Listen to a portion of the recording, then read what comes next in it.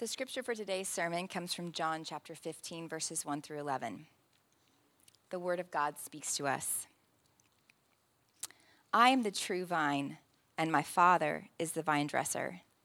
Every branch in me that does not bear fruit, he takes away, and every branch that does not bear fruit, he prunes, that it may bear more fruit. Already you are clean because of the word that I have spoken to you. Abide in me, and I in you. As the branch cannot bear fruit by itself unless it abides in the vine, neither can you unless you abide in me. I am the vine, and you are the branches. Whoever abides in me and I in him, he it is that bears much fruit, for apart from me you can do nothing. If anyone does not abide in me, he is thrown away like a branch and withers, and the branches are gathered, thrown into the fire, and burned. If you abide in me and my words abide in you, ask whatever you wish, and it will be done for you. By this my Father is glorified, that you bear much fruit, and so prove to be my disciples. As the Father has loved me, so have I loved you. Abide in my love. If you keep my commandments, you will abide in my love, just as I have kept my Father's commandments and abide in his love. These things I have spoken to you, that my joy may be in you, and that your joy may be full. This is God's word to us. Thanks be to God. Thanks, Kristen. Morning, everybody. Morning. All right. That was good. Hey, if you don't know me, my name is Matt. I'm one of the pastors here, and it's good to be together this morning. If you're new to the church, we generally are in a book of the Bible and in it for a while. So we just finished a series recently in the book of 1 Corinthians, and this week, the last couple of weeks have been standalone sermons, but just a few weeks away from kicking off our next series on the book of Genesis, and so we're really excited about that. But this morning, we're going to see what God has to say to us in the book of John, and so I want to invite you to pray with me. I'll pray for you, you pray for me, and then we'll get started. Well, God, thank you for the gift of your word. God, would you convict us of sin today? Would you encourage us today? Would you show us our deep need for you? And we just ask, God, that you would change us more into the image of your Son today. And so we pray this in the name of Jesus. Everybody said? Amen. All right. So it's September, which means I can start talking about Christmas. Oh, I heard that. So my family, we are real Christmas tree people in our house. I did not grow up like that. I grew up with fake Christmas trees. But I married a woman whose grandparents owned and operated a Christmas tree farm outside of Kansas City. So yeah, it's like the movies. It's just like it. And so pretty quickly, I went from being a fake tree person to a real tree person.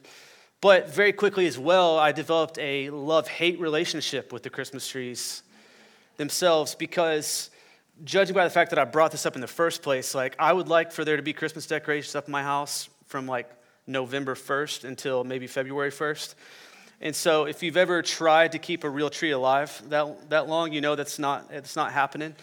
And so I tried all the things, like, read all the stuff online, tried all the tricks, and never can I keep these trees alive as long as I want to. And to be honest, I know what's going on, right? Like I understand the reality that once they cut that tree off from its root system and stacked it at Lowe's, that it was not going to last very long.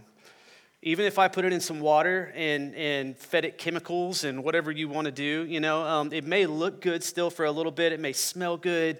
It may even like feel real, for the time you have it up. But you realize it's not once your dog walks past and her tail knocks off half the needles with one fell swoop.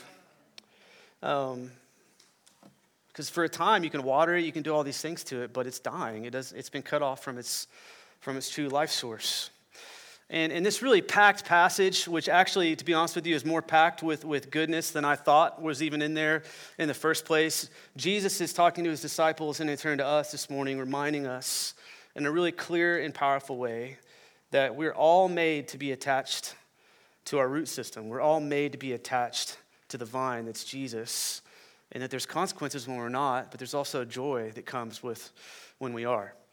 And so I want to jump in this morning and start looking just together for a few minutes at this first verse by itself. So John chapter 15, verse 1, let me read it for you again. It says, I am the true vine, and my Father is the vine dresser. I am the true vine, and my Father is the vine dresser. You know, Jesus starts off by stating something that in the original context would have been pretty profound and powerful, so much so that the disciples, when these words came out of his mouth, they probably would have audibly gasped or been taken back by his choice of words, his choice of analogy. To us, this is just an agrarian metaphor. It's a vine and some branches. We've planted flowers. We've seen trees grow. We understand. But to the people in the room, it would have been really profound because throughout the Old Testament, multiple times in the Old Testament, the people of Israel themselves are referred to as a vine or a grapevine. Psalm 80, verses 8 and 9 says, You brought a vine out of Egypt. You drove out the nations and planted it. You cleared the ground for it. It took deep root and filled the land. Again, Isaiah 5:7 says, For the vineyard of the Lord of hosts is the house of Israel, and the men of Judah are his pleasant planting. So this is actually kind of a big deal to them. At one time, a vine was actually minted on the currency that they used, and they would have looked at a grapevine itself in the same way that we maybe look at the stars and stripes on the American flag. The temple gates themselves were adorned with this beautifully ornate grapevine. I want to read from you a description of this from a biblical dictionary from 1832. It says, In the temple at Jerusalem above and around the gate, 70 cubits high, which led from the porch to the holy place, a richly carved vine was extended as a border and a decoration. The branches, tendrils, and leaves were of finest gold. The stalks and the bunches were of the length of human form, and the bunches hanging from upon them were of costly jewels. Herod first placed it there. Rich and patriotic Jews from time to time added to its embellishment. One contributed a new grape, another a leaf, and a third even a bunch of the same precious materials. This vine must have had an uncommon importance and a sacred meaning in the eyes of the Jews. See, the grapevine was an incredibly important symbol of national life for Israel. And so Jesus, from the jump, is saying that what you were once found your deepest identity in your nationality, you now find it in me. Where you developed your sense of purpose and meaning for life in general from your national identity as Jewish people, you now find it in me. Because Israelites lived and moved and thought every minute of every day as Israelites, God's chosen people. And at the outset, Jesus simply says, you may have been a vine, but I'm the vine. It no longer matters what tribe you come from or what your last name is. What matters is whether or not you're a son or daughter of the Most High God. And so what's happening here in this analogy that Jesus is choosing to use is he's simply stating on purpose that there's such thing as a false source of life and a true source of life. And not even a true source of life, but one single true source of life. And so just as we jump in today, this kind of begs the question for everybody in the room to be asked and kind of kept in front of us for the next couple minutes is just really simply, where are you currently drawing your source of life and meaning from? In the same way that many of the people of Israel rejected Jesus for their traditions and their other loves, we have the tendency to attach ourselves to other vines as well, right? Other sources of life and meaning, instead of seeing our need to be attached to the true vine of Jesus. And the reality is that sometimes we do this on purpose, but then sometimes we get lulled to sleep and we stray from the path. My assumption is that most of us didn't get out of bed this morning, put on our clothes, and decide that we were going to walk away from Jesus. The reality is that we slowly, and over a long period of time, a long time subtly over time, we allow new voices to speak to us that seem attractive at the time and draw us just a little bit away. And so it's incredibly easy over a period of time to experience drift. So it's good for us to stop for a moment and simply just ask ourselves what vine we have ourselves attached to, because a little bit of drift and a little bit of drift and a little bit of drift, and then you look up 6 months later and you're on a completely different planet altogether. And so simply as we can ask it this morning, in light of Jesus' initial words here, what vine do I find myself attached to? Where am I drawing my sense of meaning and purpose in life from? And if you find yourself wondering today what the actual answer to that question is, that you're in luck, because this passage actually points really specifically to three distinct things that Jesus points out that happen if you're in fact abiding in him, if you're in fact drawing your life from him. You bear fruit, you experience pruning, and you experience joy. You bear fruit, you experience pruning, and you experience joy. Two things that seem really fun, and another thing that doesn't seem very fun. But I want to spend a little bit of time looking at every single one of these things, all three of these things this morning. So let's read together again. This is chapter 15, verses 2 through 5. 2 through 5. Every branch in me that does not bear fruit, he takes away, and every branch that does bear fruit, he prunes, that it may bear more fruit. Already you are clean because of the word that I have spoken to you. Abide in me, and I in you, as the branch cannot bear fruit by itself unless it abides in the vine, neither can you unless you abide in me. I am the vine, and you are the branches. Whoever abides in me, and I in him, he it is that bears much fruit. For apart from me, you can do nothing. See, the central focus of this entire passage from start to finish is this idea of bearing fruit. And then in order to do so and experience true life as God intends it to be lived, you have to be attached to the vine. You have to be attached to the vine. I'm going to say the vine over and over again because I'm referring to one vine, the only true vine in Jesus. There's no other way around it. Jesus is making it very clear. There's no other source of life for us to draw on, nothing that will truly give us purpose, nothing that will truly bring light to the world around us other than Jesus. Not your career, not your family, not your intelligence, not the school you went to, not your political party, and not your stuff. All those things, according to this passage, lead to a dead branch. A branch that he points to further ahead in verse 6 is saying it's clearly that it's gathered up and it's thrown away to be burned. See, he's trying to, in really stark contrast, show us that there's a way to life and there's a way to not experience life. And he wants us to experience life. But if you are attached to the vine, the beauty of this passage is going to point out that you are actually going to bear fruit. You're going to bear fruit. And the way that you bear fruit is by abiding in Jesus, and in particular abiding in his word and his spirit. This idea of abiding that Jesus is giving here in this picture, literally being attached to him in the sense that his life is flowing outwards out of him into you so that you can bear fruit and grow and be a light to the world. No different from the original context that he spoke this to the disciples. Jesus was giving the disciples a really clear picture of the fact that they have to both abide in his spirit and abide in his word. They have to rely on his spirit and rely on his word for their very life. Because the Spirit of God takes the very words of God and causes them to nourish our soul better than any meal that we could have. And in turn, it causes us to live and act like Jesus, to look like Jesus. Bearing in our very lives what the Bible calls the fruits of the Spirit. Galatians 5:22 and 23 says the fruit of the Spirit is love, joy, peace, patience, kindness, goodness, faithfulness, gentleness, self-control. So a life of bearing fruit is a life of full reliance on the triune God of the universe, and in return, we actually start to look and act like Jesus and not like the world around us. My little girl spends a lot of time with my wife and I, and so, obviously, at 4.5, she's starting to act like us and say things that I say, and even use the same inflection in her voice that mom and dad use, and hopefully that keeps on happening as we want to raise her to walk with Jesus. But when she goes away, some of you parents understand this really well. Every now and then she goes and she spends a week with her cousins in Kansas City. And she loves them. She hangs on every word they say. They're older than her. She wants to be like them. She follows them around. She mimics their every move. And then she comes home, and she's a completely different person when she comes home. Some of those things are cute, and they're good, and then some of those things are like, I'm immediately trying to course correct back in the direction that we were going in the first place. And in the same way, as we abide in Jesus and hang on his very word, and do as he did, we begin to look like different people. We actually begin to look like Jesus.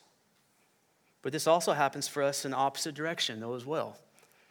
The numerous things that we find some happiness or belonging in begin to define us instead.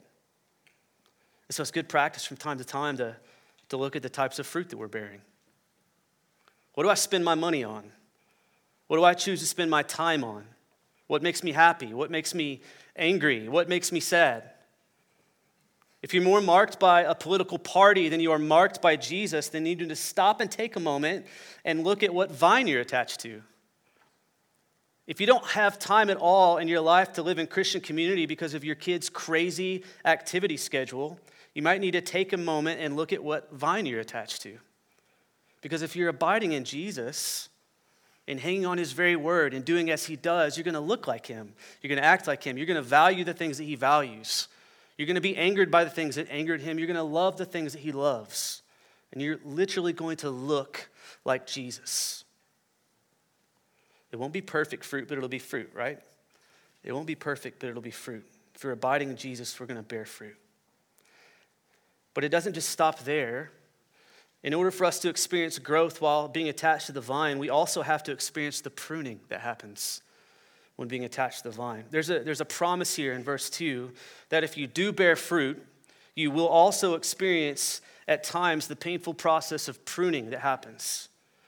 And not in some purely punitive way so that we won't mess up anymore, but so that we'll experience even greater growth, or as theologians call it, sanctification, growth in Christ-likeness.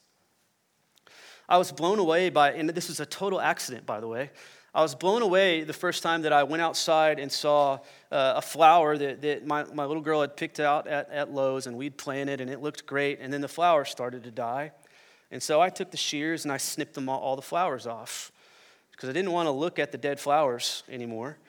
I thought it was a goner, and then a couple of weeks I come outside not paying much attention to see that there's bigger, like more vibrant, beautiful flowers growing on this plant, because I had cut away the dead growth so that the sustenance that was coming from the ground could actually feed something better.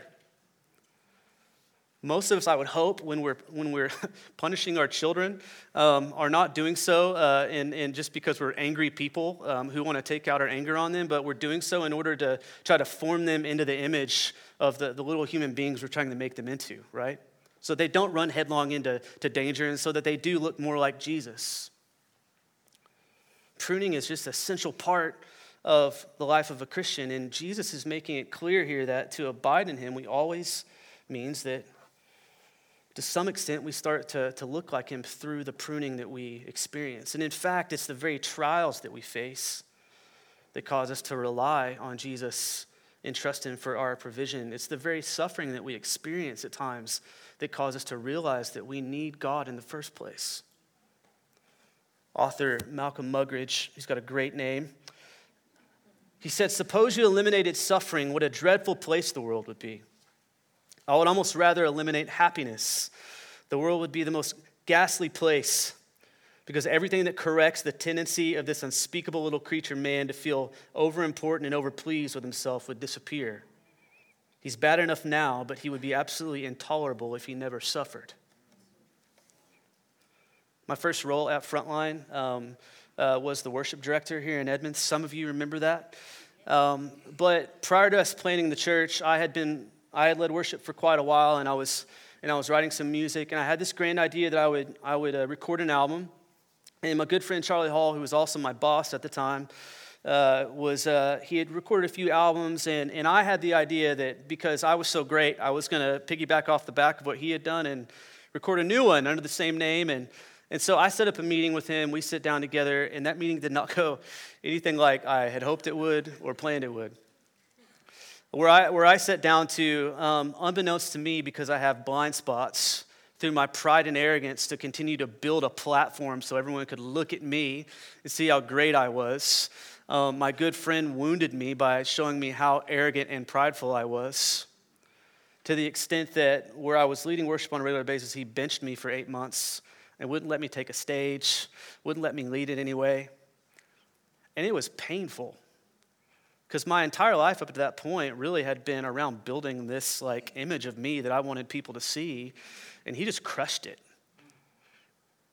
But it was good for me if you know me at all, I've probably shared multiple times in different circumstances that like that was something that completely changed my life, that made me look at myself different, God different, the church different.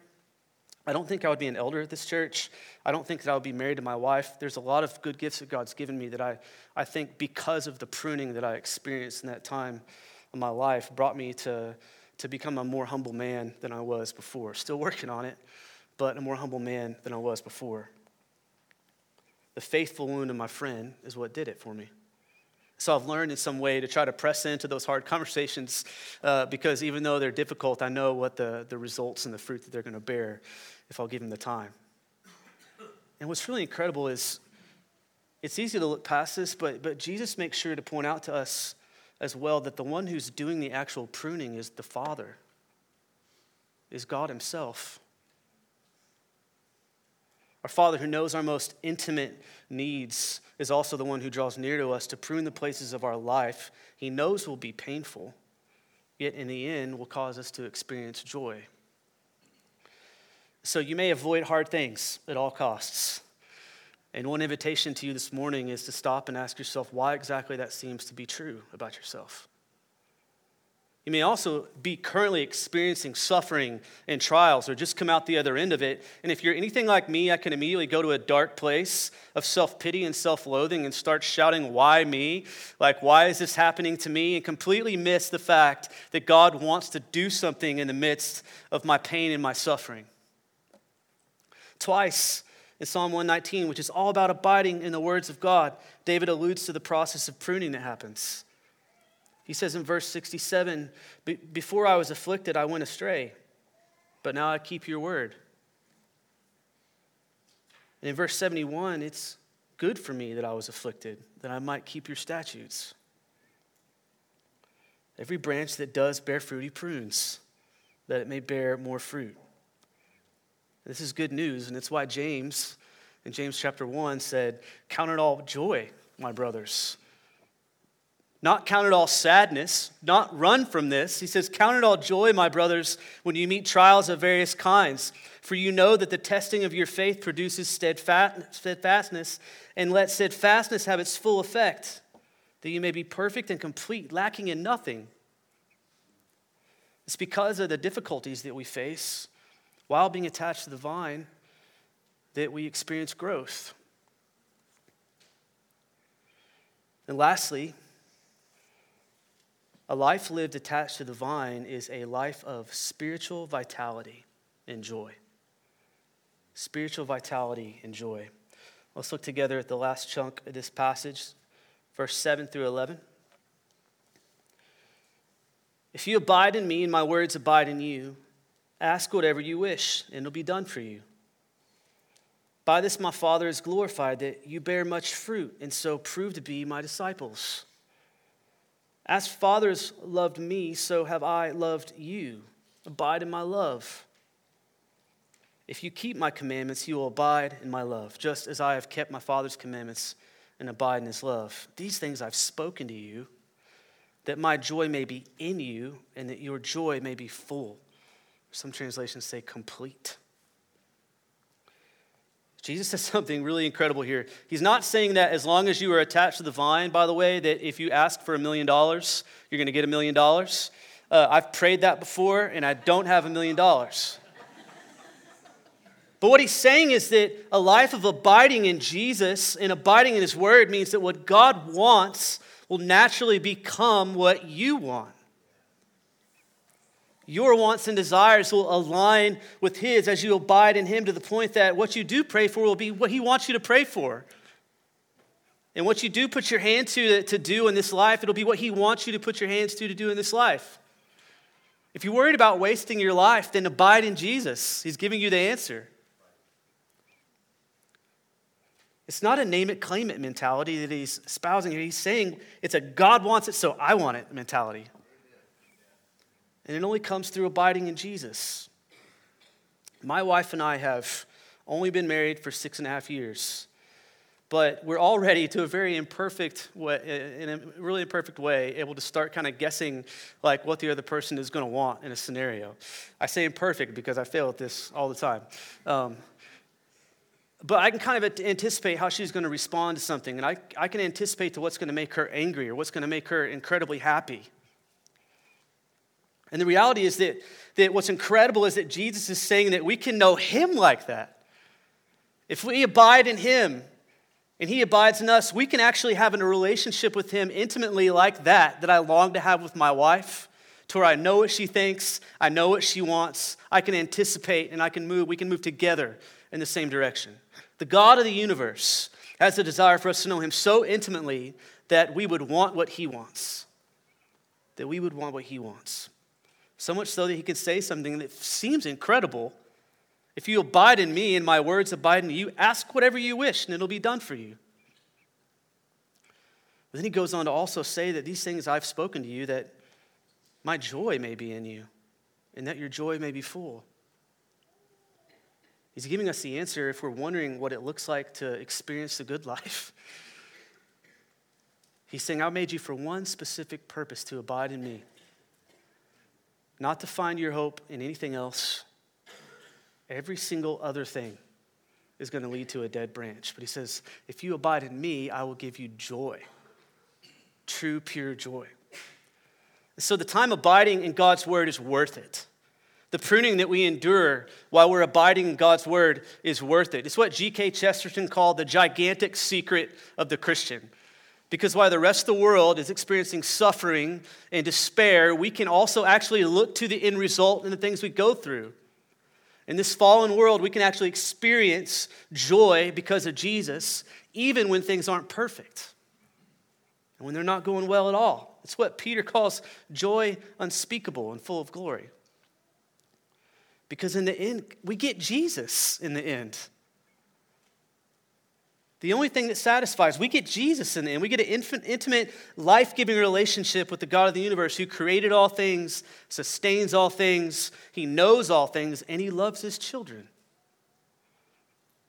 And so the invitation for us today is to abide in Jesus. Find our all in Jesus. I'll close with this.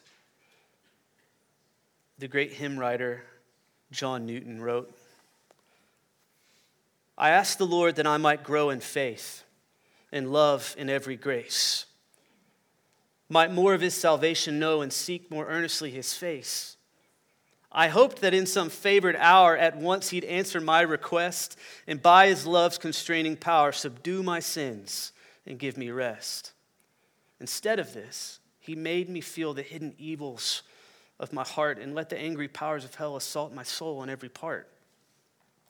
Yet more, with his own hand, he seemed intent to aggravate my woe. Crossed all the fair designs, I schemed, blasted my gourds, and laid me low. Lord, why is this? I trembling cried. Wilt thou pursue thy worm to death? 'Tis in this way, the Lord replied. I answered prayer for grace and faith. These inward trials I employ from self and pride to set thee free and break thy schemes of earthly joy, that thou mayest seek thine all in me. Let's pray together.